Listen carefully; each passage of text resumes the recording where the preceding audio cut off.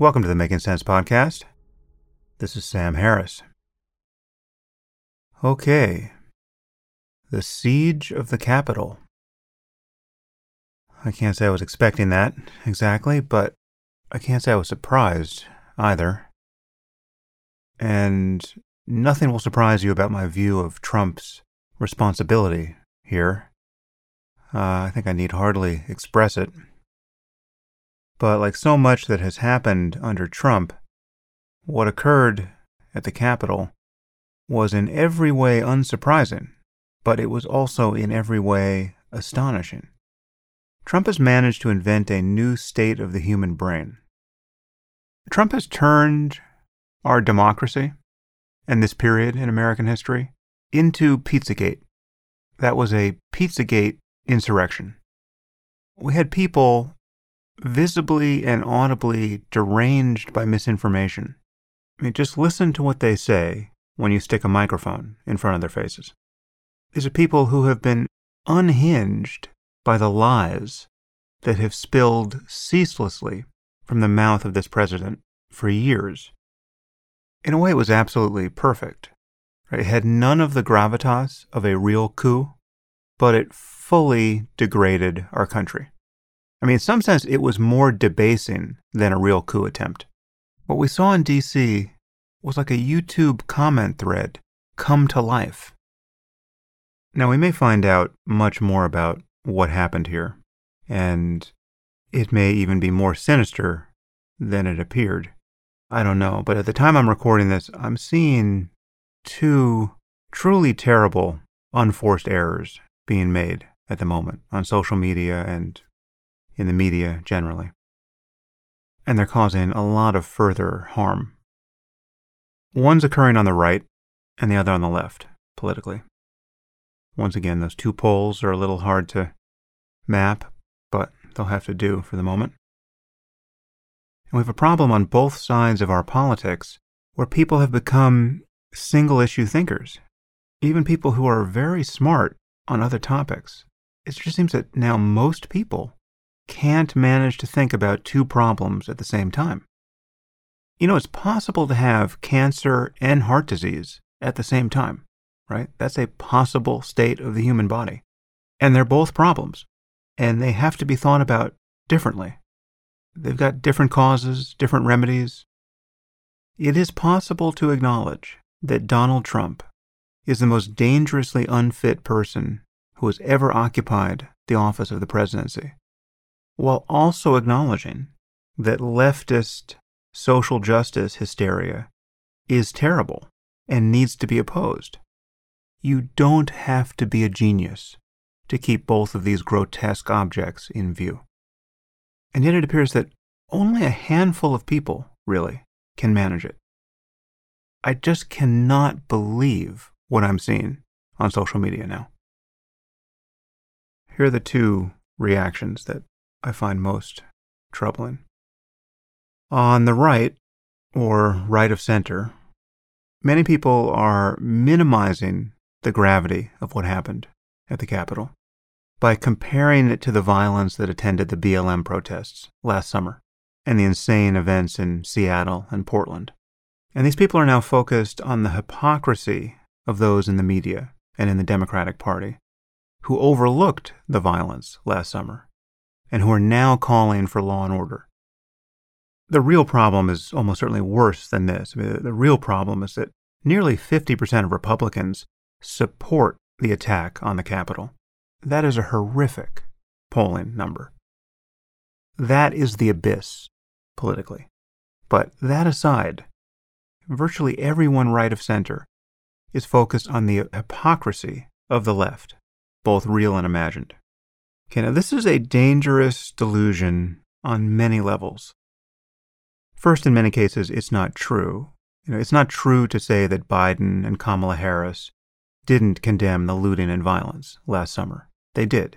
They just didn't do it enough, not nearly enough, and I criticized them at the time. But there's a much deeper disanalogy here. Okay, what happened in D.C. this week was not a protest that got out of hand. This was an insurrection incited by the sitting president of the United States. I mean, granted, terms like insurrection and coup seem grandiose, given Trump's total ineptitude. He can't actually accomplish his aims. But consider, the people who attacked the Capitol fought with cops, right? They really fought with cops. They weren't all just let in, and risked their lives to get into that building. Okay, one cop is dead from having been beaten over the head with a fire extinguisher, and one insurrectionist is dead, having been shot in the neck by police. And there was no telling what that mob would do once it got inside those buildings. They were not looting a shopping mall. They were storming the halls of Congress at the direct encouragement of the President of the United States, who had convinced them over the course of months that their democracy had literally been stolen from them, that they don't have a democracy anymore, that they don't have a country anymore, and that they must fight to get it back. He set them loose on the Capitol that very morning, saying that he would be with them. If you don't see a difference between that and a BLM protest that devolves into looting and arson, take a moment and try. There is no analogy to be drawn here. Now, it is a miracle that more people weren't killed at the Capitol. In fact, many more should have been killed. Don't misunderstand me, right? I'm not saying I wish that many more people had died.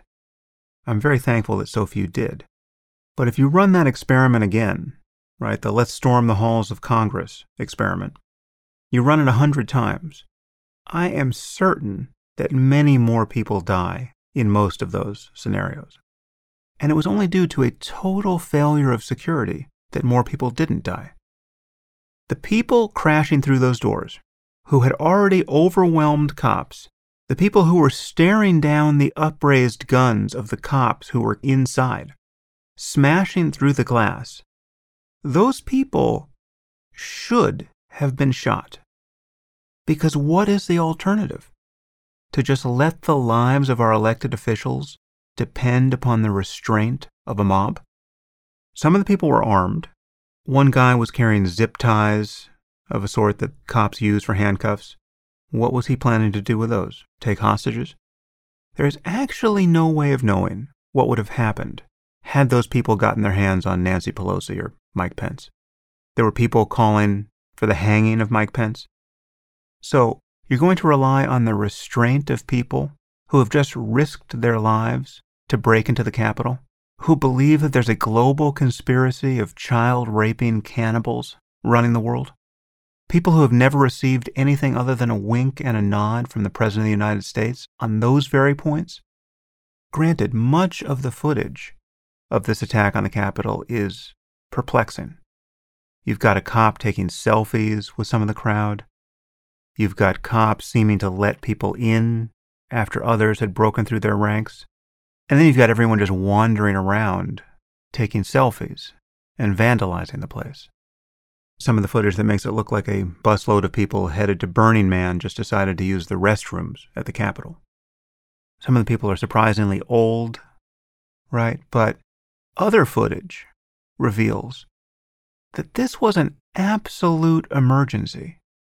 To not acknowledge the gravity of what happened here, to not acknowledge the degree to which it disgraced our country and weakened it in the eyes of the world. Yes, the BLM riots were also a disgrace. And yes, the press contortions around them were also a disgrace. To have CNN anchors say, as a dozen cities were being set on fire, well, whoever said protests need to be peaceful, that was a disgrace. To have a journalist on camera trumpeting the mostly peaceful protests, even while cars and buildings burned in the background, that was all a disgrace, right? And just amazing dark comedy. And yes, it was insane, patently insane, to see calls to defund the police as social order was unraveling across our country. But what happened this week was altogether different.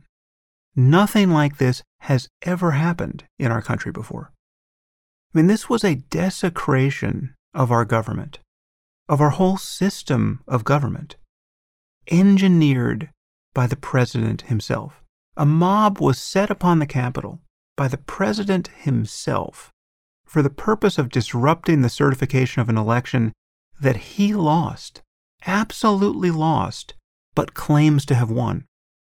Just take a moment to view this travesty through the eyes of Xi Jinping or Vladimir Putin or any other dictator on earth who has a real interest in proving that democracy just doesn't work, right? That there's nothing to aspire to. They have captive populations who they are messaging to. Now they get to tell them that democracy is bullshit, right? That having a free press is just dangerous bullshit, right? Because it drives people insane. What does the United States stand for in the world today? I mean, if you don't think it matters for our country to become the laughingstock of the world, to fail and fail and fail again, right? To fail to deal with COVID and to fail in a way that still seems impossible to understand, to fail to distribute vaccines we already have in hand when there are more deaths from COVID than at any point during the pandemic, right? We're at the absolute peak, and this desecration of the very seat of our democracy is happening before the eyes of the world. To fail to prevent the Russians from accomplishing the greatest hack in the history of cyber war, and to fail so hard at containing the absolute madness of our president that we can't even talk about these other failures. We can't even talk about COVID or the Pearl Harbor level hack of our government because we have a shirtless fucking Viking stalking the halls of Congress. We've got people in Camp Auschwitz t-shirts hunting down Nancy Pelosi at the behest of the fucking President of the United States. Trump has been assaulting the foundations of our democracy since before he took office. And if you couldn't see it earlier, as many of us did, it should have been absolutely clear to you the moment he refused to commit to a peaceful transfer of power during the 2020 campaign. He actually did that during the 2016 campaign. That should have been disqualifying. But throughout 2020, he repeatedly refused to offer an assurance that he would cooperate with a peaceful transfer of power. Half a dozen times, at least, he shattered the most important democratic norm we have right before our eyes. He should have been impeached for that. I think that moment was the most shocking development in our politics in 100 years. The real Trump derangement syndrome is not to have seen every day of this obscene presidency what a terrifying risk Trump has posed to the safety and integrity of our country. And of course, the ultimate Trump derangement syndrome sent a delusional mob attacking the Capitol, imagining that this was a path to securing Trump another 4 years as president. As I hear myself getting tuned up here, I want to respond to one species of criticism I keep getting on social media. I think I should have cleared this up a long time ago, because there is some conceptual confusion here. I keep hearing from people who are apparently contented users of the Waking Up app, who say things like, "Your app has changed my life, I'm getting incredible value from it, but I find your comments on politics really off-putting. These are not the sort of things that a teacher of mindfulness should be saying." You know, there are many versions of this. People tweet me and they say, "You should use your own app. You know, you sounds like you need some mindfulness." Let me clear this up. If you think there is something about meditation, successful meditation, right? If you think there's something about cutting through the illusion of the self or recognizing the nature of mind prior to concepts, if you think there's some necessary contradiction between that project and caring about the kinds of problems I'm talking about now, you're confused. There is nothing incompatible between mindfulness and not wanting to lose a cyber war, say. There is no contradiction between what I'm saying now and how I'm saying it, and the practices or worldview I present in waking up. Okay, you may disagree with some points I'm making here. There are probably several things worth debating. But if you think that meditative insight should cause one not to care about the implosion of our democracy or about our ongoing failure to deal with civilizational challenges, if you think we get to not care about the world we're building or wrecking, the world that our children will be condemned to live in, it's time to take your head out of your ass.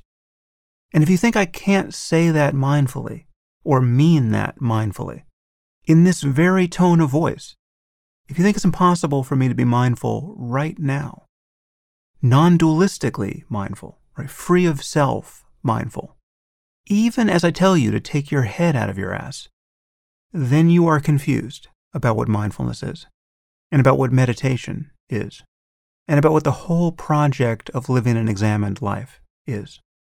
You have mistaken a style of communication, an anodyne, religious, or New Agey communication, and a pseudo-ethic around being as inoffensive as possible for the goal of spiritual life. Yes, there are some apparent paradoxes here, but there should be no confusion. Yes, it is possible to be free and happy in almost any circumstance. Right? I believe that is true. If you put me in solitary confinement, I know that I could be happy. Given what I know about my own mind, that is true. And that is an immense strength, born entirely of meditation, and it's available to everyone. But that doesn't mean that we should acquiesce to the ruination of everything, to the breakdown of society. If we find ourselves living in some hellscape out of the Road Warrior movies, yes, it will still be possible to meditate and to feel compassion for oneself and others, and to find equanimity. That is the capacity of the human mind that will not go away. But we are right not to want to see things totally fall apart in our society.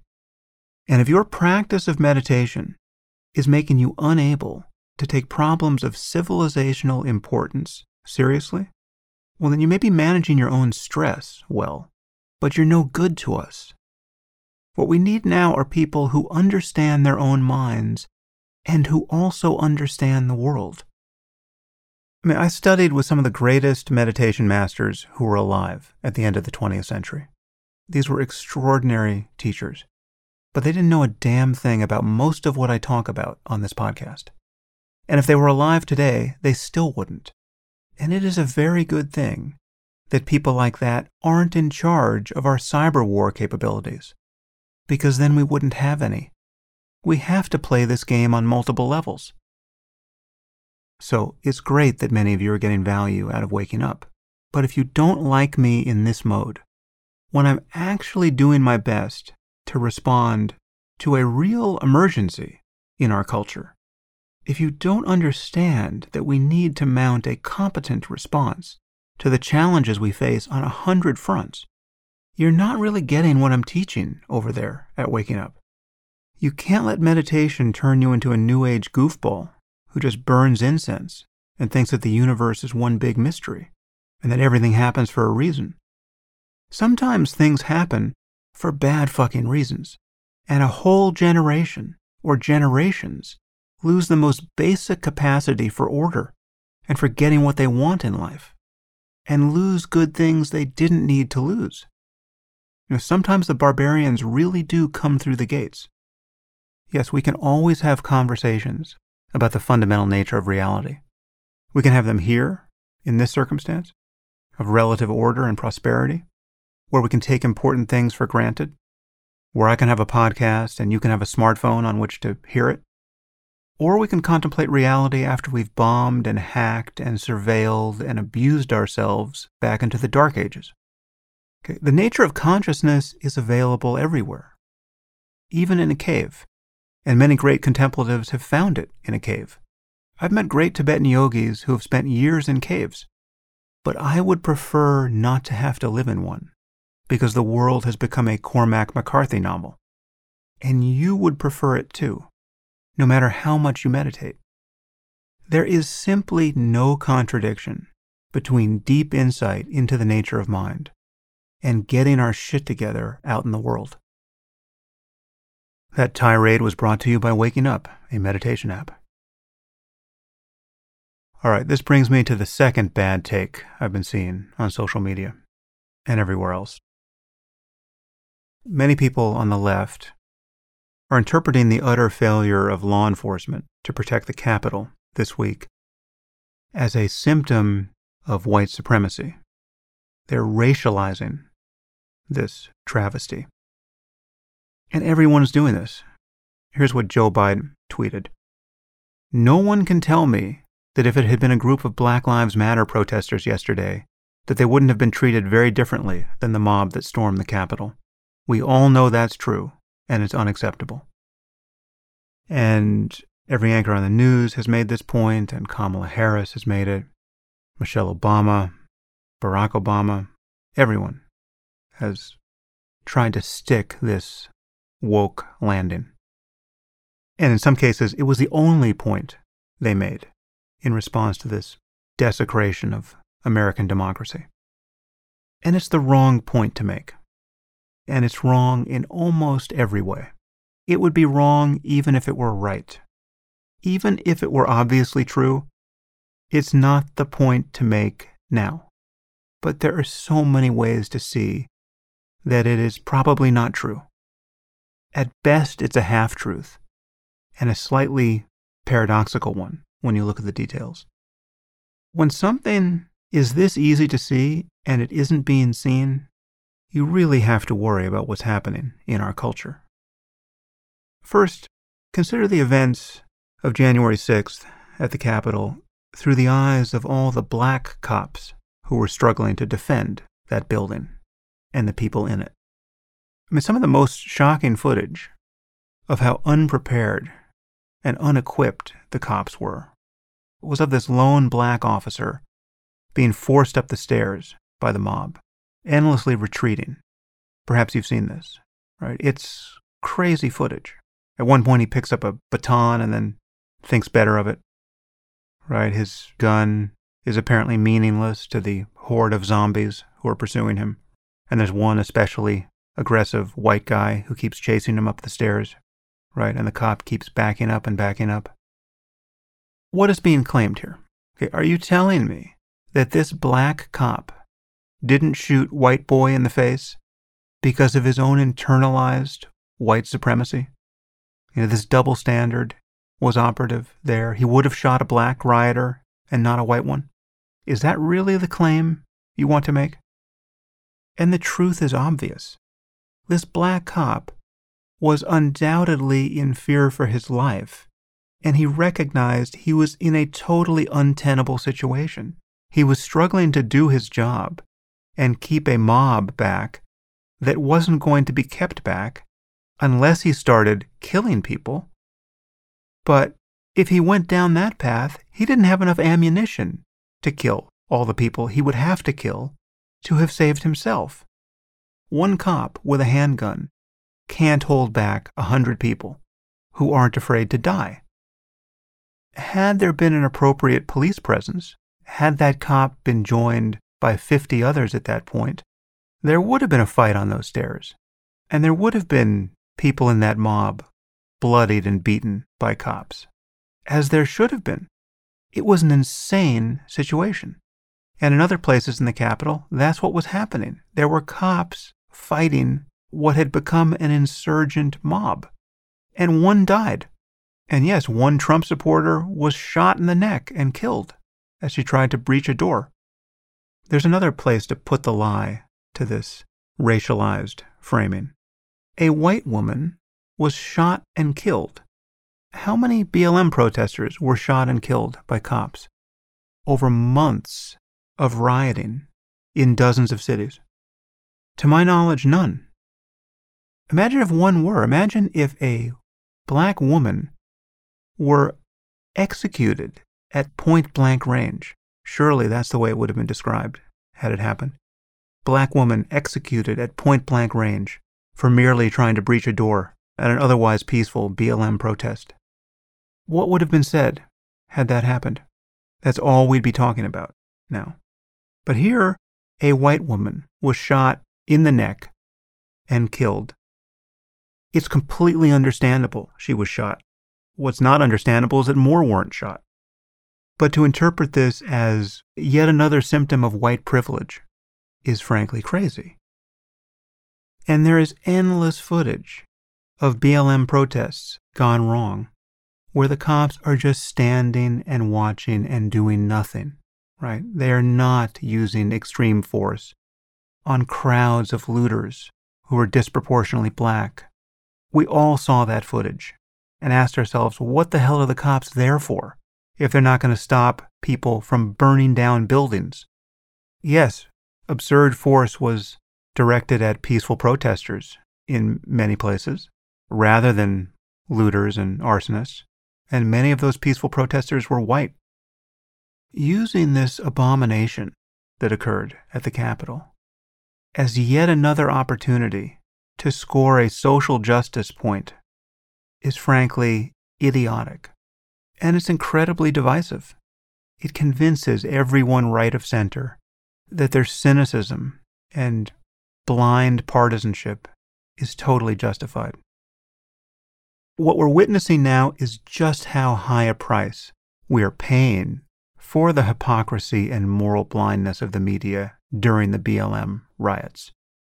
We would be in a much better place had they not bent over backwards to obfuscate what a sickening eruption of criminality we were witnessing, how destabilizing it was, how dysfunctional it was, how appropriate the anger was of business owners who were left to their own devices to defend their businesses, and many lost them. And there are whole neighborhoods that will take a generation to recover because they were burned out by mobs of cultic lunatics. Here's another disanalogy. We're being told that the Capitol Police would have behaved like jackbooted thugs had the Capitol been attacked by a BLM protest. Anyone remember the endless imagery of cops bending the knee at those BLM protests? Literally getting down on their knees in solidarity as something approaching a Maoist struggle session surrounded them? Yes, there was some peculiar behavior of cops on the Capitol, but I didn't see any bending the knee in solidarity. Honestly, at the time I'm recording this, it is still a mystery why the Capitol was so unprotected. And there might be some real conspiracy behind that. It could be something that reaches all the way to Trump, or it could be due to the fact that the mayor of D.C. didn't like the heavy-handed federal response to the BLM demonstrations that happened in D.C. in particular when Trump orchestrated his photo op in front of the church. So ironically, it could be a fairly woke mayor's resistance to heavy-handed policing that left the Capitol undefended. That would be amazing, to have that be the underlying cause of what is now being alleged to be proof positive of the truth of white supremacy and white privilege governing law enforcement in this country. Anyway, I don't know what happened there. I'm sure we will learn a lot, and it could point in both directions, right? It could be overdetermined. We could find out that some of the cops are diehard Trump supporters who totally sympathized with the attack on the Capitol, and some obviously did their best to resist it. From the footage I've seen, it's easy to see how, in certain places at least, the cops could have been somewhat mystified by what they were up against. I mean, it was kind of mystifying. You had people who looked the part, right, who looked like straight-up insurrectionists, which is what they were, and then you had old ladies and old men who were kind of shuffling in there, and then all the cosplay and costumed weirdness. I don't put a lot of onus on a cop in that circumstance who's trying to humor a bunch of people by taking a selfie. I don't know what the mood in that particular room was like at that moment, but there are many social cues that are hard to interpret. But the general picture we should draw from what we know at this point is of a police force that was totally under-resourced. The cops were put in a totally untenable position for reasons we should understand and something like this can never happen again. Okay? Those cops got completely screwed. And to summarize their failure as a symptom of racism, again, even as you see black cops among them struggling to protect the place, it's so sloppy and disingenuous.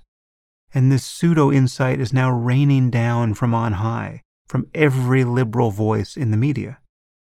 I am genuinely concerned that we have tens of millions of people in Trumpistan now who are, for all intents and purposes, totally unreachable. But between them and the rest of us, we have millions of conservatives who are not QAnon lunatics, but they are absolutely outraged over the selective application of outrage. And as I said at the beginning here, they are not following the plot, right? They are missing something crucial. The analogy between what happened last week and the BLM riots is idiotic. But it is easy to see how the media and Democratic politicians have totally discredited themselves in their eyes. Right? That has to be corrected. There's so many things here that have to be corrected. And to just dunk on the right now, as the orange goblin is driven out of office, is a colossal mistake, politically, pragmatically. We have to figure out how to heal the divide in our country. Our country is shattered, and Trump is largely responsible, but not entirely responsible. Finally, I just want to touch upon the fact that Trump was finally banned from Twitter. And while I admitted that there was a lot to debate here of interest, I signaled my approval of this in very clear terms on Twitter, for which I got fairly furious pushback. There are people who seem way more agitated over the fact that Trump was kicked off Twitter than they were over the attack on the Capitol. This is a very interesting topic, and I think there are many issues to debate. But it seems to me that in the case of Trump, it's not even a close call. Trump has been violating any sane terms of service policy on Twitter for years. He's threatened nuclear war on Twitter. More importantly, he has ruined people's lives intentionally on Twitter.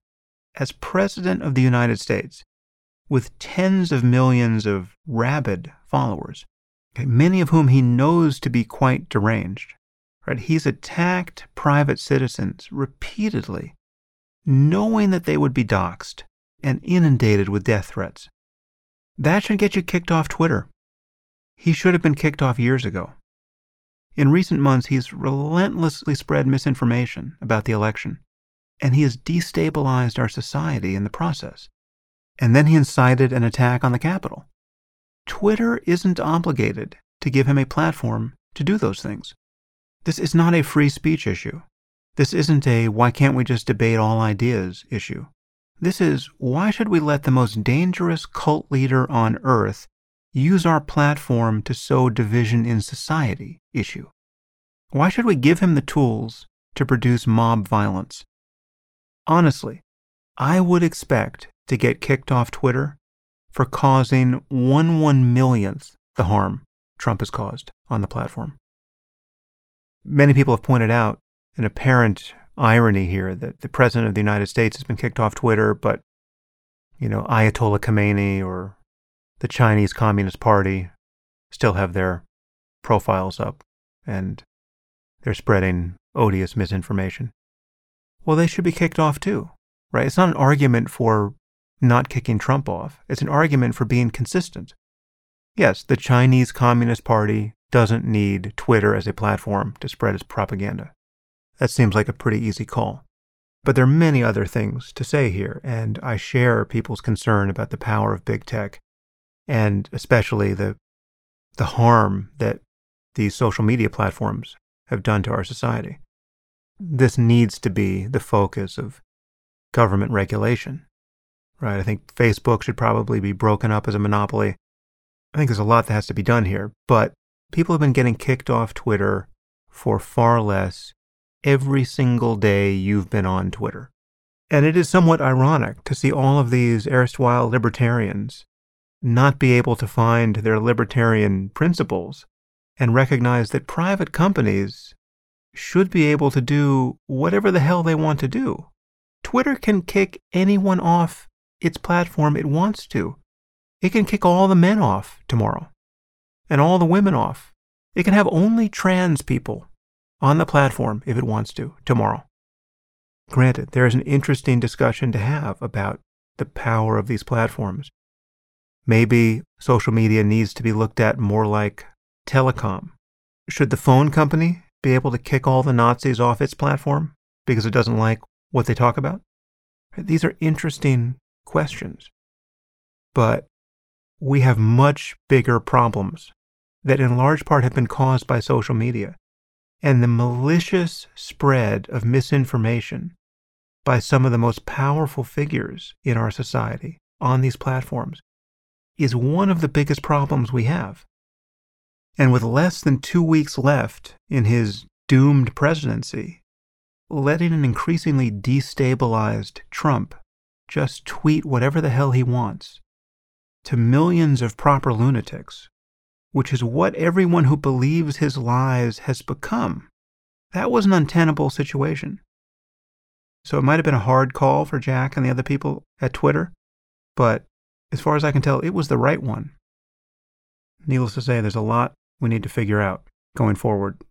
I do not have a crystal ball here, but I can tell you what I'm concerned about. I am certainly worried that we will see some Timothy McVeigh-style terrorism coming from the right at some point.